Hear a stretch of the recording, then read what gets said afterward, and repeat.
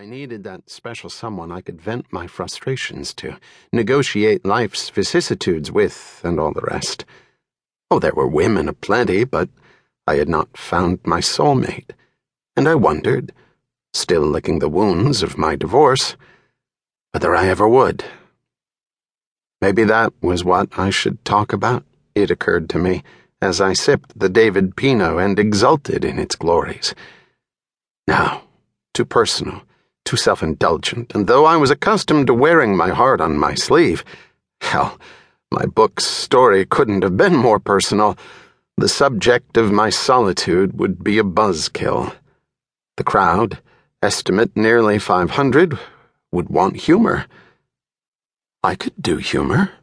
The protagonist of my book, whom I was here to play, got a lot of laughs out of the life of a failed writer, a broken, middle-aged man who couldn't figure out where the front door was. Done. Now I just had to come up with an opening line. There was a determined knock at my door. "Come in," I called from my sprawl. Marcy, my somewhat zaftig publicist, yep, I had one of those too, blustered in. All hips and limbs and curves and loose body parts, especially her disorganized mouth. A walking stereotype. She pulled up a chair. "How are you doing, Miles?" I muted the TV. Trying to think of what to say. Just be yourself.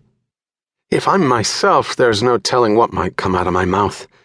I'm not used to giving speeches, except to the walls. They just want you, Miles. They just want to hear your rags-to-riches story. They want Martin. I looked at her, but she was suddenly captivated by the stupendous view. I should have a basic speech prepared or something, but I'd come off like a politician. Besides, I'm lousy at reading from prepared text. Even when I do readings from them, I sound like some academic bore. She patted me on the knee. "You'll be fine. You changed the world of wine, Miles." "The movie did." I chopped her off. "Okay, but it was your book. You created the world." "God created the world. I just wrote a book." She laughed her throaty laugh. "And that's why they're here to hear you. You're playing for an audience that loves you already. I just got lucky. Nobody wanted that book except one hot writer-director, and he changed my life. I don't deserve all this." Marcia was looking at me impatiently. Had I done this rap before? I held up the glass of Pinot. "Try it. It's the David." She accepted the glass and ventured a sip. Was all she said. Yes, very Burgundian. Tremendous finesse. I've never drunk wines like this.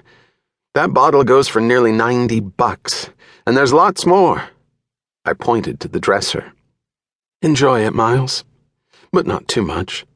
Remember the Santa Barbara County Harvest Festival?" She wagged a reproving finger at me. I coughed a laugh. "I'll do my best," I said, "but no promises. There's going to be barrels of wine at this dinner, you know that. And let's not forget, you got me into this."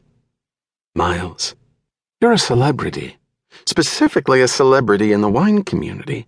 I'm just trying to help you promote your book and make you buku bucks. I thought that's why you hired me." "It is, and I appreciate all you're doing, but I'm wondering if it's too much. Wine and I don't always mix." "You'll be fine," she said in an effort to reassure me. There was an edge in her voice, along with the reassurance. The sky out over the Pacific was growing orangey, semaphoring that the time for my kickoff speech was fast approaching. I was getting more nervous. What if I just clammed up? I worried. I fretted. My mind was turning in vertiginous circles. Part of me wanted to bail, get in my Prius. Yes, just off the lot, and ride into the sunset, hit a wine bar, and have an anonymous evening alone with a raft of Pinots. "How do you like your room?" "It's nicer than my place in Santa Monica, that's for sure." "Got everything you need?"